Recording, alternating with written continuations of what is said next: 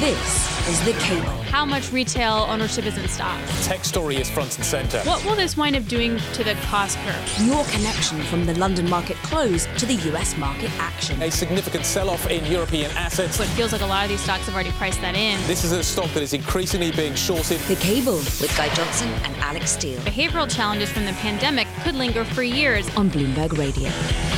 Good evening, welcome. You're listening to The Cable. We are live on DAB Digital Radio. I say we, I'm Guy Johnson. I'm alongside Alix Steele. She is over in New York. 5 p.m. in the City of London. We have got a busy few hours ahead of us, Alix. In around 20 minutes' time, Christine Lagarde is going to be speaking. She's doing an event here at London at the London Stock Exchange with Minouche Shafik. Then, of course, 2 p.m. Eastern Time, 7 p.m. here in the UK. We get the Fed decision coming out with a press conference to follow. It was going to be a Fed day today. It turned out, though, to be a bit of an ECB day. There was an emergency meeting called a little bit earlier on. I'm not sure how much it achieved, but we have seen a big move today in Italian bonds. The BTP's down by 36 basis points today. Huge move. We're well below 4%. I just feel like that can change at 2 p.m. Like, we can definitely erase that 44 basis points to the downside on the 10-year BTPs and then go back up to 4. I feel like it could definitely happen. I think it depends on how the Fed talks about the future of rate hikes and how fast they're going to go. It's going to be pretty exciting. I feel like there hasn't been this much excitement for a Fed meeting in a while. I think it's a really tricky one to call. I think the 75 actually is the done deal. That's the bit that I think a lot of people have now kind of put to bed, priced in, call it what you will, following the Wall Street Journal piece Monday. The real trick now, I think, is to figure out where the Fed goes next. And the summary of economic projections, the dot plot, I think will give us some clues as to where we go next. It was interesting, Ira Jersey just a moment ago talking to us on Bloomberg Television saying that what we could get today also is a 75 basis point hike and then a line in the statement basically indicating that maybe the Fed is happy to go even more aggressively further down the road, which will lead the market maybe to price 100. Mm-hmm. That would be a big move. That would be a huge move. And you have to wonder if that's part and parcel of why the ECB called their emergency meeting today. I appreciate that nothing came out of it, long on words, short on action, but it did have a desired effect within the market and that it very much closed those spreads somewhat. So I wonder if that's what it was front-running that hawkish tilt in the statement potentially. Well, let's get some headlines now. Charlie Pellet's standing by to deliver. Thank you very much, Guy Johnson. While all of the focus very much on the Federal Reserve in the United States, the ECB in Europe, I want to begin with petrol prices because prices at the pumps, not only for petrol but also for diesel, surging today to another record, pushing the cost of filling a typical family car to almost 103 pounds. This according to the RAC motoring organization. Now, the average cost of petrol up to 186.59 pence a liter. Diesel, 192.48. Filling the tank of a 55-liter vehicle will cost 103 pounds in petrol, 106 pounds for diesel. RAC spokesman Simon Williams says the average price of petrol has set a record every day for the last month. Sources tell Bloomberg the Biden administration will announce as soon as today $537 million in weapons and equipment for Ukraine, including for the first time vehicle-mounted Harpoon anti-ship missiles. HSBC Holdings has fired a London trader after scrutinizing the personal mobile phones of some staff in a sign of increased pressure on banks to closely monitor business communications. And UK temperatures may hit 34 degrees this week, a once-rare level that is becoming more common on the back of global warming. Before 2017, the country had seen the mercury reach 34 degrees in June on just 3 occasions on record, according to the UK's Met Office. Since then, it has happened twice and could now do so again. The heat comes as even warmer weather sweeps across continental Europe, putting extra pressure on power prices as people turn up the air conditioning to keep cool. That is the latest from the news desk. Guy Johnson, stay cool yourself. Back to you now in London. He's always cool. Yeah, of course he is. You know, Obvi. Yeah, not sure that's true. That's a joke. No, we were kidding. We were kidding. No, Alix, cool. That's Alix being snarky, to use her language with me.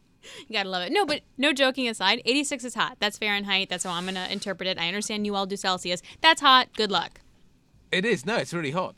For the UK, where we don't do air conditioning or anything like that, that's an interesting one. But I was reading in Madrid that it's kind of 40s right now, which is a bit of a problem. That's pretty hot. Anyway, Talking of temperatures rising to near boiling points, that could be maybe our way of transitioning to the ECB. So today I anticipated that it would be a day dominated by the Fed. I thought we'd come in, I thought we'd talk about the Fed, maybe look ahead to the Bank of England, maybe a thought about the BOJ coming up Friday. But no, the ECB decided it was going to call an emergency meeting. We all got very, very excited. We anticipated that we would hear something on fragmentation.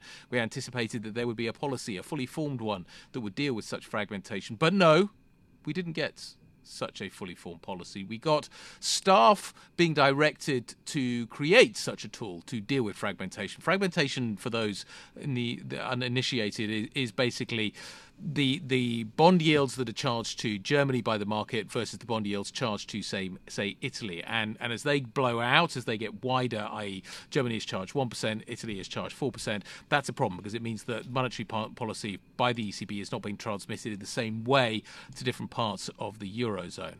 But anyway, we didn't get a fully formed policy. And now we've got a bit of a problem. When are we going to get such a fully formed policy? What did today signal about how concerned the ECB is? Marcus Ashworth joins us now from Bloomberg Opinion. Always cool. Marcus, what did you make of what we got today? Now that the dust has settled, what just happened? Nothing. It's a nothing burger. And they got us all excited when they could have added, could have sent an one-line email, or even better, just attached it on the bottom of the statement from last week's governing council meeting where they should have raised rates but didn't. So, it's all very exciting. I think Alix is right to point out they've done this on Fed Day, but you can't do this things. We're too sensitive. We can't handle this. If you get us all excited to have emergency meetings and then essentially tell us what we already knew. Okay, so this begs the question that did Christine Lagarde think that she had sort of the support to actually do something today, and then she didn't? Is that what we take away from this meeting? I don't know what we take away from it. We take away from they're definitely thinking about something, and they've mandated staffers to go away and come back with something exciting. Which I totally agree. Just like send an email. What do we understand? I mean, do a conference call. They told us two things. One, that the supposedly dormant PEP program, the pandemic QE, which now is going to be changed, instead of pandemic is going to be periphery, is going to be flexible. Well, it's not actually. You look at how the peppers work, it's not that flexible at all. So maybe they might make it slightly more flexible, but not really tell us how. Well, we knew that absolutely already, so that's great.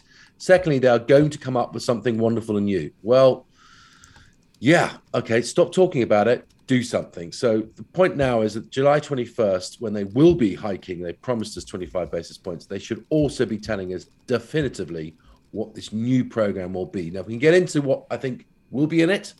If you want to, it's not desperately exciting or it's very complicated, but they've got to get on and do something because the Fed tonight is probably going to raise 75 basis points. The Bank of England tomorrow might raise 25, possibly 50. Who hasn't raised here? Who hasn't done a thing yet? The ECB. Not good. Okay, so where does that leave us? Are we going to find a fully formed policy from the ECB by the July meeting? If they do have a fully formed policy, can they raise rates aggressively at that point? Do the two need to go hand in hand? Well, you can. The trouble is they're trying to do three things at once, which is raise rates eventually, stop QE, which they did last week, but now they're going to have to restart it. And then they're taking away all these discounts on super cheap borrowing, which has a real risk here because it's going to encourage a lot of particularly Italian banks to collapse their balance sheet because they're no longer being paid to borrow lots of money and then do something within what potentially could be a recession. So why would you want to have all this excess borrowing? You collapse your balance sheet, which means possibly they're going to reduce their own holdings of BTPs just at the wrong point. Doing all three things at once, risks a credit crunch, risks, the panic we're seeing in the bond markets here.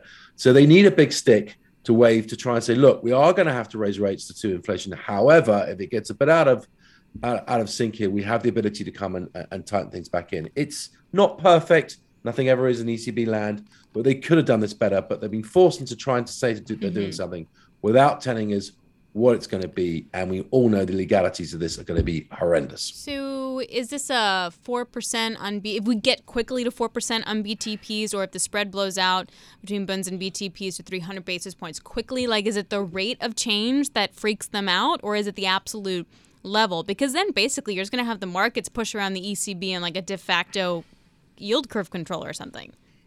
Yeah, I mean, it's a bit of both, really, because obviously the speed of change is you're right to point out, is obviously where they've lost control. However, if it stays up this high for too long, it then becomes a debt sustainability problem, because, they have raised, they have managed to lower the average coupon extend duration over the last 2 or 3 years of basically free money or negative money. But that's no longer the case. They've got an awful lot to refund, a lot of maturities coming off, which they're going to have to borrow and get on with it, because they are behind in their borrowing program this year. And let's face it, the debt capital markets are next best thing to close at the moment because of all this volatility. If we go throughout the rest of the summer without the ECB convincing the markets there isn't a problem with its Italy funding, and therefore, there isn't any new issue coming, we're in a real big problem. Bear in mind, Draghi's only around for a maximum 1 year, so we've got a real time decay on that as well. So, this is a problem now, which has every chance of getting worse if they don't convince the markets they're on top of this. What is Lagarde's job here? Is it fragmentation or is it fighting inflation? Well, does she both. Have to prioritize?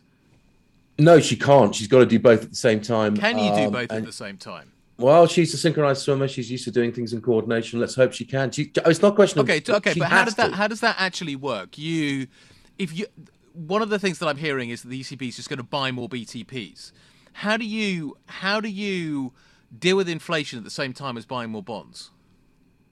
Well, there are a couple of things to hear. Firstly, not to get too Top Gun here, but essentially, the Fed has created jet wash, which has put the ECB in a flat spin. So they've got to do something about controlling the plane, so to speak, and get it back on track. They've got to somehow fund Italy. Now, there's two ways of doing that. Either they can give money to Italy in a fiscal manner, and therefore they don't have to issue as many bonds.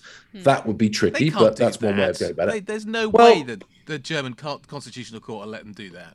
But I mean, with the green transition stuff, aren't they kind of doing that in some but not by the ECB. Well, yeah. Okay. Well, no, but the next, as I'm saying, not by the ECB, but by next gen. They've done the next gen EU 800 billion. They did 200 billion large to Italy. So we're going to spend more money to deal with inflation. That's exactly the problem that the US is now figuring out, is that it overspent.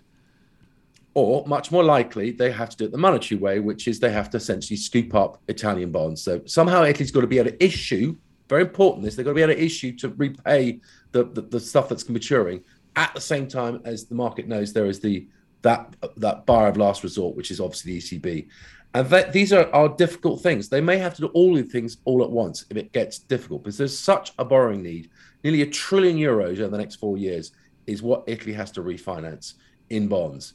That was at negative rates only 6 months, 9 months ago. It's now very much not at it. It's at 3%. And that becomes a point where all of a sudden, to get to debt sustainability, Italy's going to have to run a positive budget surplus. It's possible, but it means a very tight fiscal situation in Italy with Mario Draghi about to exit stage left. I mean, it really helps that every single human being that I know is going to Italy, it feels like, this summer. Thank you, Parody. So I guess, what does success then look like for the ECB in this scenario? Let's say everything is perfect and everything happens well, and you have the fiscal stimulus that needs to do what it needs to do and everything, budget deficits, yada, yada. What's success? Success is getting, I say, 10-year yields back below. I would say 3% would be a nice way of looking at it. So a long way to go, but markets have moved. I'm not saying that Italy's at the right price. It's definitely overshot, but then everything's overshot. The dollar's too strong. Everything in the world is selling off bond-wise. US Treasury short end is gone. That's why this is a global investor route out of bonds, particularly what were negative yielding bonds in euros. And Italy obviously is the one that's just gone closest to the wire, because it's third largest debt in the world and its economy is not strong. So it's obviously front and center. The ECB has got to convince the market it's on top of it, that it will continue hiking interest rates, start to hike interest rates, and take stimulus away at the same time as still giving stimulus to Italy. It's a contradiction in terms. They have no other choice of doing it. It's all their own mistake. I wish them best of luck. If the Fed, I love markets. say the Fed did 75, say the Fed hinted at 100 coming down the pike. Yeah, ouch. Ouch. Can the ECB control that?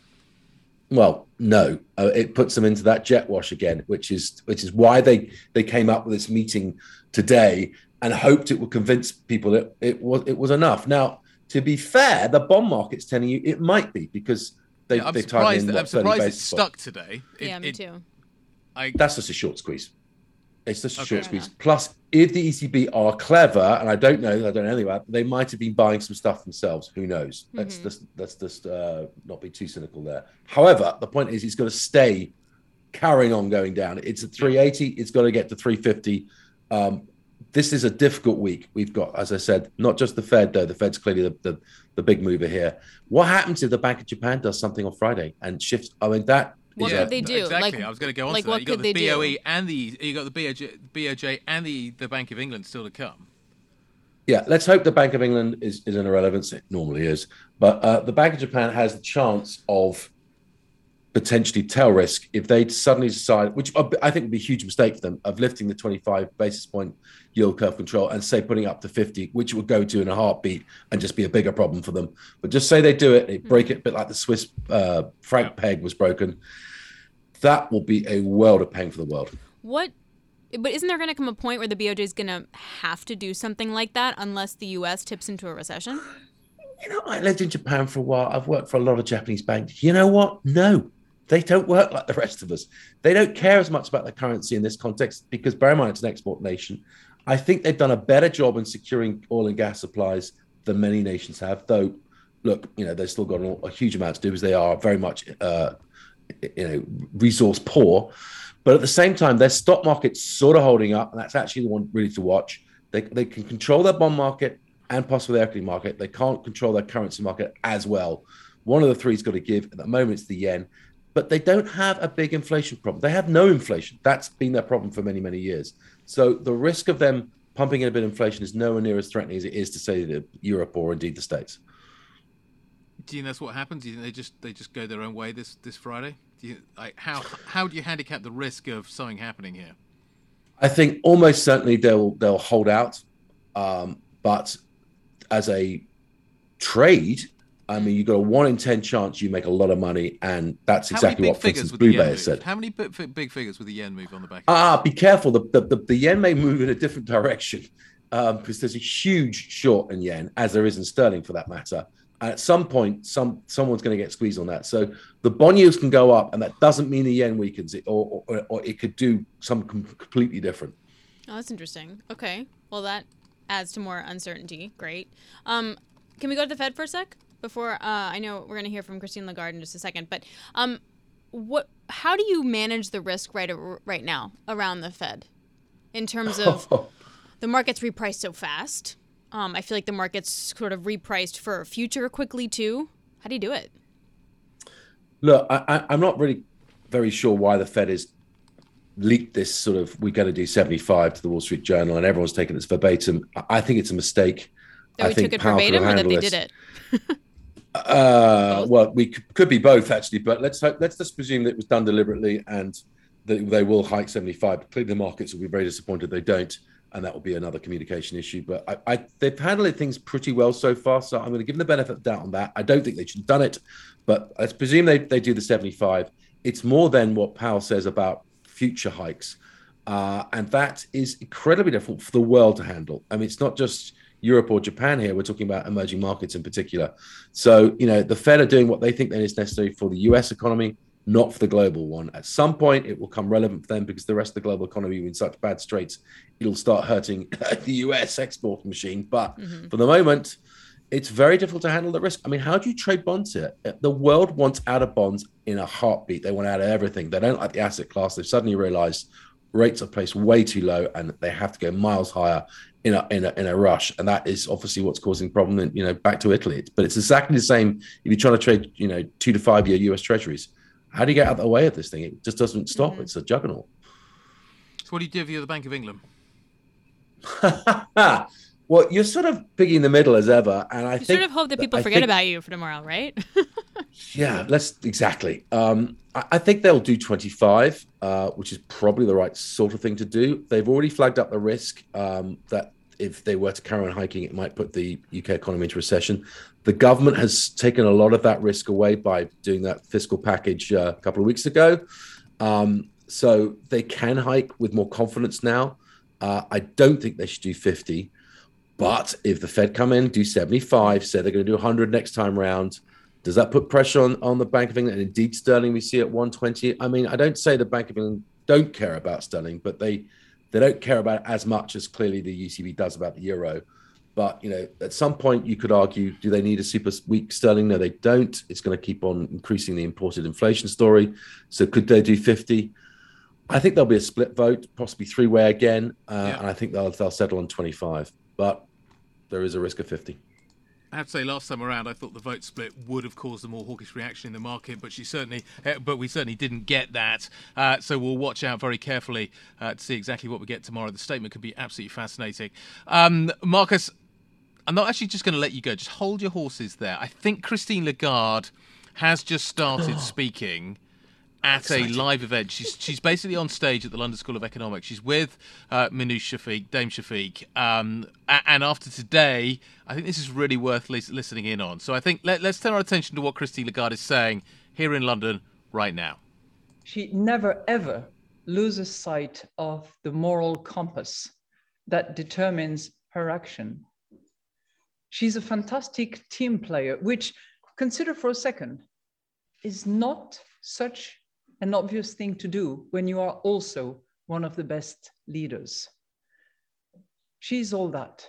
And I'm very, very proud to have received this doctorate from her hands, but I'm also very proud and very honored by her friendship. So enough about Minouche now. But yeah.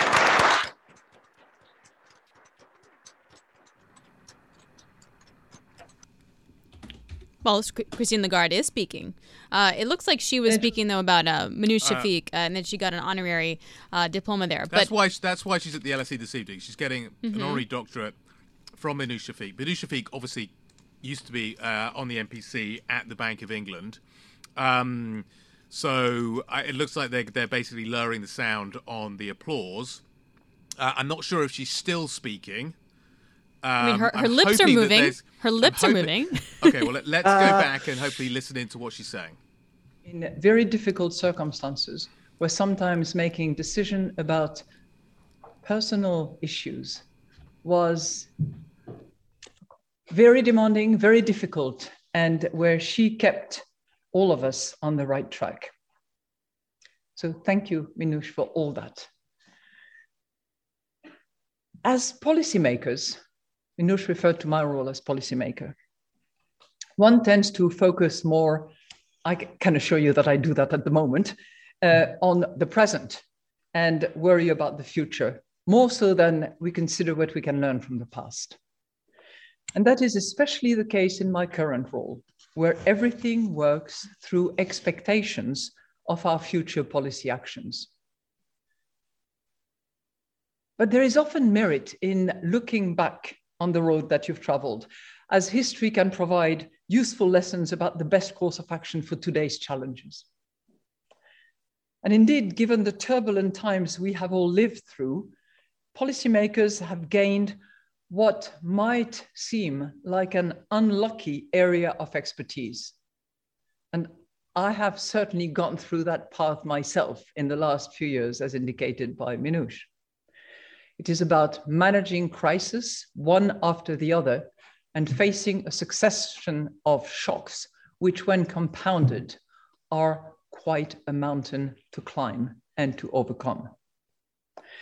During my years of public service, first as a minister in the French government, then as managing director of the IMF, and now as president of the ECB, we have had to face the global financial crisis, the sovereign debt crisis in Europe, the pandemic, and now the war in Ukraine. So I have a little saying on my desk that my staff actually gave me, which says, we cannot make an appointment this week. there is yet another crisis to deal with. And that is what I have lived through most recently. So along the way, I've had the good fortune to have benefited from the wisdom of some exceptional characters, some of whom are actually in this room, and certainly include you, Minouche. And we went through the hardest times. And working with them, I have come to find that there are certain qualities that distinguish sound policymaking at moments of crisis, qualities that remain as valid today as they did when I started out. These are qualities of courage, consistency, and compassion. Those who know me well will remember that I often use those alliteration of C's or D's or L's. This time it's C's. Maybe you will remember one of them. Crises always come at times of profound uncertainty because they're never the same twice. And what you think you might have applied today for what happened back in the 70s, for instance, is not necessarily going to be appropriate or applicable. And faced with uncertainty, you must have courage. The courage to act even when you do not have the full information at hand, and to change your mind when the facts become clearer. Lord Keynes put that beautifully. I will not quote him again. But George Bernard Shaw, one of the co-founders of the LSE, put this point the best. I quote, "Progress is impossible without change, and those who cannot change their minds cannot change anything." But courage in and of itself is not sufficient. It has to be paired with consistency. Crises call for bold decisions and flexible minds, but they cannot become a license for any type of action. What anchors you on the right path is consistency with the mandate that you have been given by the public, the mandate. And how do you make sure that you stay true to the spirit and not only to the letter of that mandate, combining courage and consistency? And the answer to that is compassion. The compassion to understand the impact of your actions on the public, whom you ultimately serve. We are often diverted by some sideshows, but we have to focus on the public that we actually serve. There is no such a thing as perfect decision in policymaking, but decisions anchored in these three principles or qualities of courage, of consistency and compassion will probably ensure that you head out in the right direction and that you have the humility to change course if and when that is needed. And that is the path embraced by the LSE when it was established some more actually than 125 years ago. Its founders sought to improve society by working, as per the institution's motto, to know the causes of things. They had the courage to seek the uncompromising path of truth wherever it led. They were consistent with their mission, and they had compassion for the people whose lives they could change, and they stayed true to those founding values. Their shared history holds lesson for policymakers today, and together we have much to gain by following their proud example. I wish all the young people who are sitting or standing in this room to actually be inspired by that compass, by those three qualities and principles that I have identified. It is very easy to be tempted away. Stay true to them, and you will go in the right direction. That is my firm belief after more than 40 years of service, portion in the private sector, but a good chunk of my years in the public sector as well. So with that in mind, I would like to express my immense gratitude to the university for this prestigious honor, and to you, Minouche, especially, as my dear, dear friend. Thank you. That was Christine Lagarde speaking at the London School of Economics. It's also on Live Go if you're on your terminal and you want to hear more. Christine Lagarde, president of the ECB, getting an award from the LSE. She's giving a lot of praise to Minouche Shafik, joining us there when she was making her speech, and also talking Yep. a lot about crisis, courage, and compassion, how to sort of create policy, basically. So this is on a day when we've had an emergency meeting of the ECB. No mention of that. Hints at it maybe, but nothing really for the market to take away from that speech. It'd be interesting to see whether or not there is a kind of follow-up on the Q&A, whether or not actually she delivers something there, because today has been, in some ways, a bit of a mystery from the market's point of view when it comes to the ECB.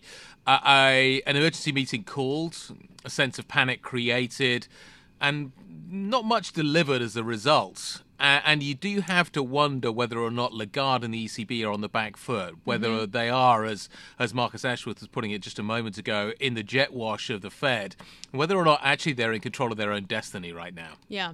I mean, to give credit where it's due, I mean, BTPs did fall by 44 basis points on the long end. They're down now by about 36. The U.S. bonds kind of following suit here, the long end of the curve backed by about 8 basis points lower, headed into the Fed. You're looking at a pretty solid rally in the equity market in Europe as well as here in the U.S., but it feels like we're prepping for where we're going to be at 2 o'clock when the Fed makes their announcement. Lots of things could change at that point. Let's get some headlines here with Charlie Pell. Thank you very much indeed. 90 minutes away from that Fed decision here in the United States. Some of the other stories and headlines that we're monitoring: Russia has further tightened its grip on European energy markets as it curbed gas shipments, while French President Emmanuel Macron insists that Western capitals keep a channel open to the Kremlin. Shipments via the key Nord Stream pipeline dropped by about 60%, a move that Germany's vice chancellor says is probably politically motivated. Meanwhile, President Xi Jinping reiterated China's support for Russia's security concerns in a phone call with Vladimir Putin. Ryanair Holdings has dropped a controversial requirement for South African travelers to the UK and Ireland to take a test in Afrikaans to prove their nationality. Europe's largest low-cost airline had imposed the measure to prevent the use of fraudulent passports, but drew criticism as the language is only spoken by a minority of the South African population. And Whitbread, the owner of the Premier Inn hotel chain, is reporting what it calls an impressive performance in the first quarter, saying their businesses in the UK and Germany are both trading above expectations. However, it says tight labor supply in the hospitality sector will force the company to raise some wages, which, together with spending on refurbishment and IT investment, will cost up to £30 million. That is the latest from the news desk. Fed Wednesday. Alix Steele, back to you now here in New York. Charlie, thanks so much. I really appreciate it. And, you know, Guy, talking about that, the gas headline, I think is really interesting because it's things like that that make you think that there's limited ways that inflation can be transitory and why central banks got it so wrong. And when central banks talk about having a handle on inflation and what their read is, it's sort of like, why are we going to trust you if you got the energy crisis so wrong? I think it was hard to call the energy crisis, certainly for Ukraine, sure, but there were already signs of other issues cropping up. Absolutely. And the Eurozone certainly is facing an imported inflation issue right now, which could potentially get worse from here. So the news thus far today kind of goes a little bit like this. Gazprom, the giant Russian gas producer, halting another compressor. Basically, these compressors force the gas through the pipelines and squeeze that flow into Europe. So we're already in a position now where as that gets rolled over, we find ourselves with less gas coming into Europe. Germany's economy minister, Mr. Habeck, saying Russia is now trying to unsettle the European economy, trying to drive up gas prices. Then we get a headline from Uniper, the giant German utility, saying that it has received 25% less gas than agreed with Russia. This then takes us into sort of contractual territory.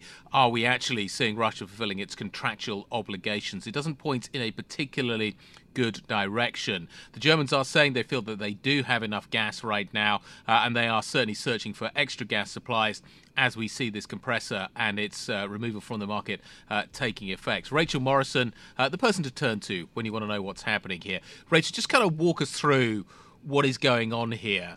Is this compressor being turned off for legitimate reasons, i.e. there's a problem, or is it being turned off for political reasons? That element is hard to tell at the moment.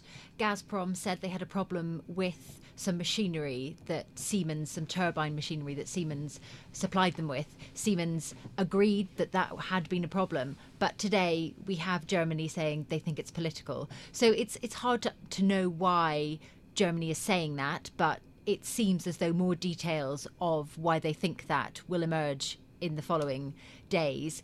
That was a view held in Brussels at the beginning of all of this, that Russia were deliberately withholding flows to try to push up gas prices. When you really think about it, it is hard to see why they would do that, because they would get less money because they sell less gas, but the gas is at a higher price. So it's not necessarily as simple as it being a good thing for Putin if gas prices are high. But that said, at this point in the conflict, holding that kind of power over Europe by cutting gas supplies, saying this is the summer and this is what we're doing, it can only get worse from here, is quite powerful. Are we sure that Russia hasn't weaponized the gas market in some capacity, knowing the leverage that they have? No, we can't be sure that they haven't weaponized it. It certainly seems that way. It's always difficult to guess why Putin does what he does, but certainly that has been the effect, that gas is weaponized, and we've written a lot about how much money Putin gets from selling gas to Europe. So, it clearly is something that he wants to sell, but at a higher price. And the fact that it's going to be difficult for Europe if and when supplies do get completely cut. I mean, already we've seen a huge price reaction to this today because markets had started to lull a little bit. It was the summer. But we've also got this outage in America as well, haven't we? Yes. Which means that the LNG supplies that we had been getting via ship now not going to be arriving, certainly for the next 90 days. We've got the Russians turning off a big compressor, and we've got this problem in the States. So what guys are referring to is that Freeport LNG export facility that had a fire, and then that was shut. It was going to be 3 weeks. Now it's like 90 days. Yes, that's right. So that takes away, it shrinks the supply that Europe thought we were so easily going to get our hands on to make up for Russian supplies. But storage is full, so we have already got some of that LNG, but it does push up prices. And as colleagues in Asia were telling us today, it all depends on China, what happens with China, how that competition for LNG supplies develops, whether it just pushes prices up further. So if they stay locked down, they don't need as much gas. If they open up, then we're going to need more gas. That's when we have a problem. Exactly, especially as we are going into winter. So we may have had our easy ride where we could get lots of supplies of gas, and that may now be over. I also have to wonder too, and this is my nerdy commodity thing, is where the gas flows are going. So how much do we have enough gas in the world? It's just a matter of where it goes and if those countries can actually import it, versus there's just not enough gas. Sometimes I think it's the former, and sometimes I think it's the latter. It's kind of hard to get its handle on because, I think it was Germany was saying that they're getting gas from other sources. So that implies that that the trade flows are what's disrupted.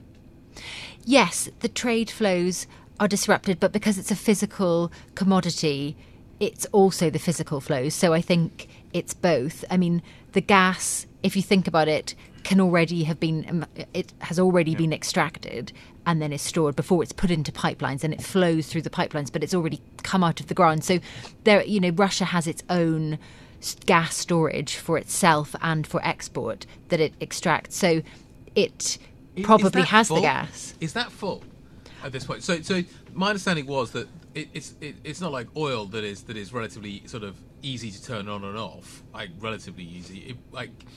Trying to shut down a gas plant is really quite difficult. And once you've depressurized a pipeline, it's quite difficult to turn back on again. Repressurizing it takes quite a while.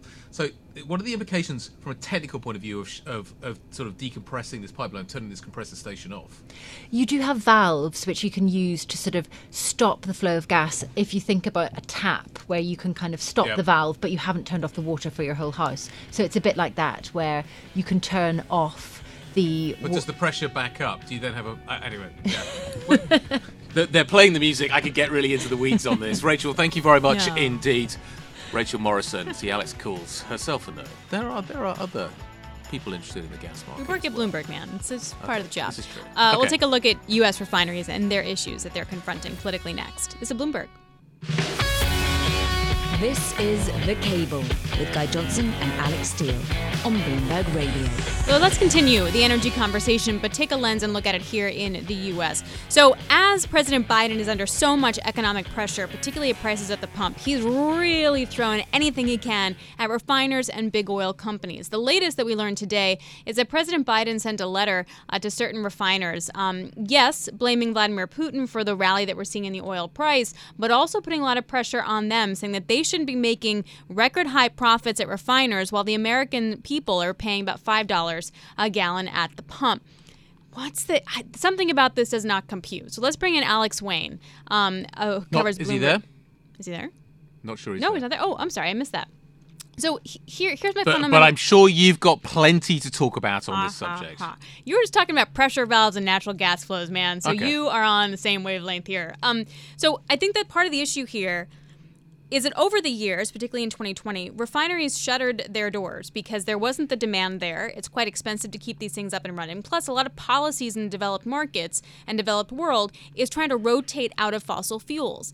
To build a refiner, it's billions of dollars, and it can take up to 5 to 10 years. No way are any new refiners going to be getting built in this kind of environment. Other refiners go into maintenance. They have to change their stuff. They have to clean the things. And other refiners are changing what they're producing. Rather than gasoline, they're going to produce biofuels because that's what policy and the government says that they want. So to come in and then say, blame them now for doing that, that seems really tricky. And I don't know how you threaten them and then ask for their help at the same time. No, it's a huge problem. And it does seem as if the Biden administration has really struggled to get a handle on exactly how it should be dealing with the oil industry. Came into office basically saying, you guys suck, we're done, we're going to pull the plug on all the new pipelines, we're going to make it harder for you to drill on federal land.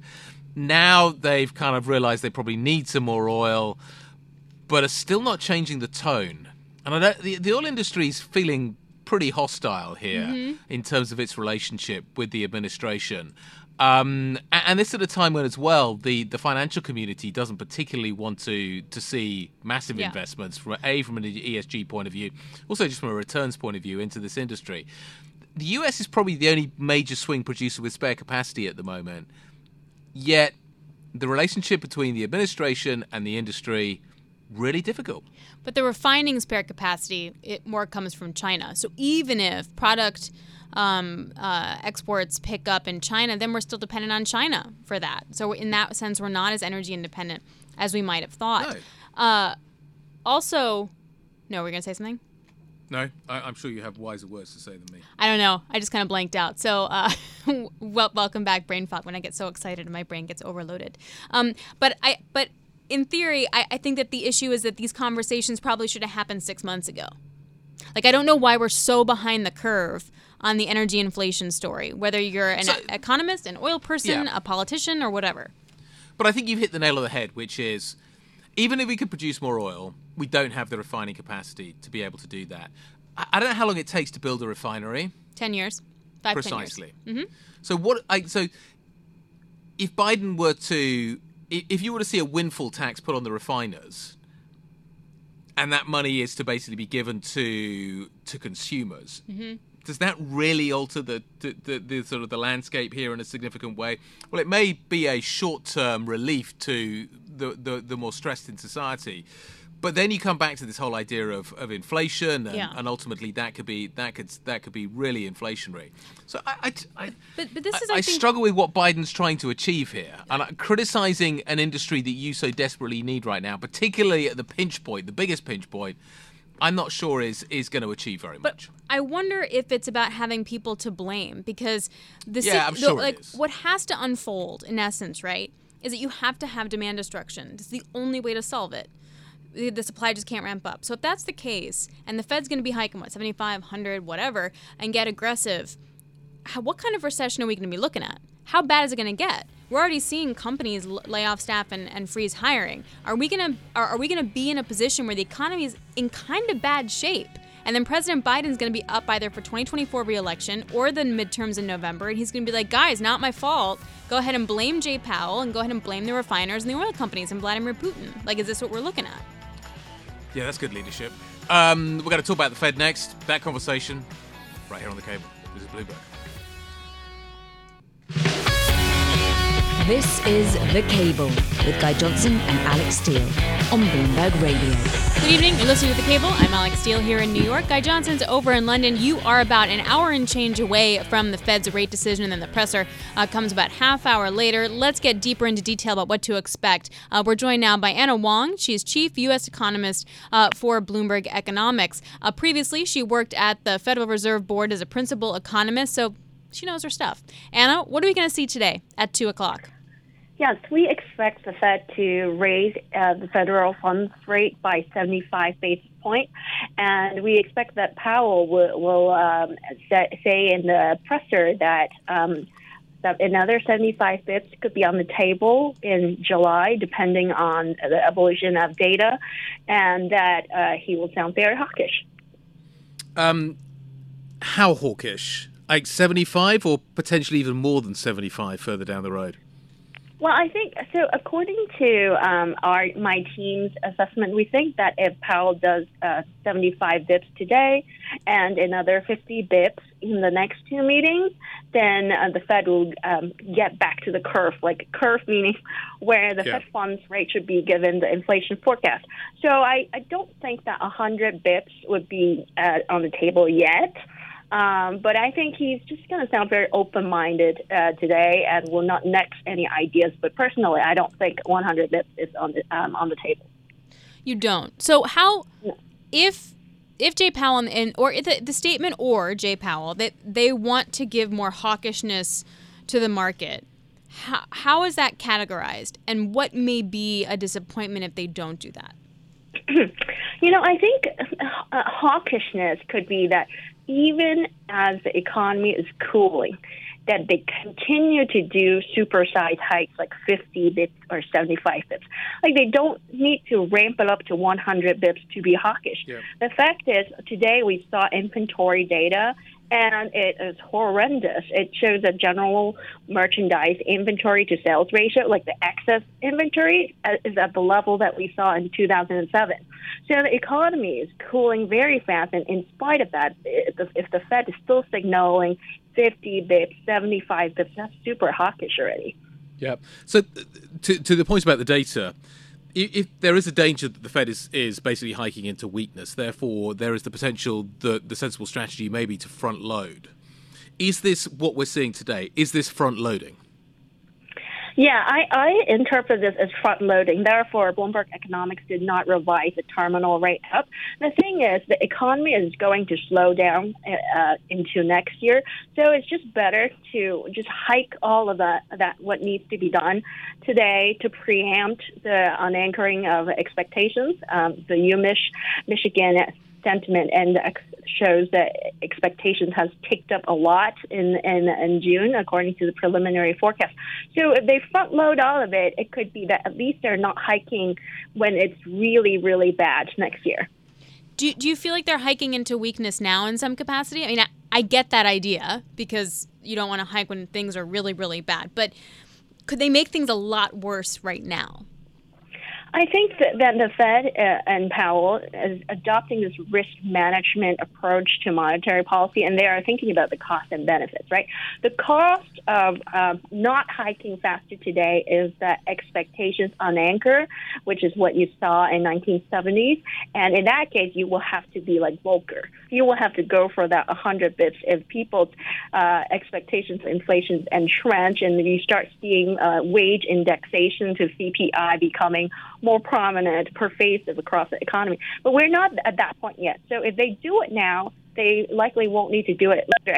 And the cost of doing that supersize hike, of course, is to cool the economy further. But I think from their perspective, the loss of Fed credibility and unanchoring of expectations is just too costly. And so that's why they decided to do the 75 bits today. Is the Fed still in the business of not wanting to disappoint the market?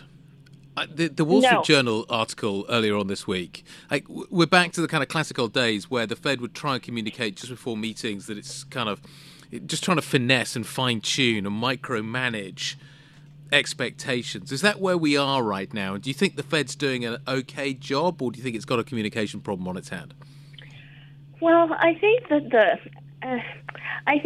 they have sort of messed it up by, the Powell nexting 75 bips back in the May meeting. So they have bungled the communications a bit.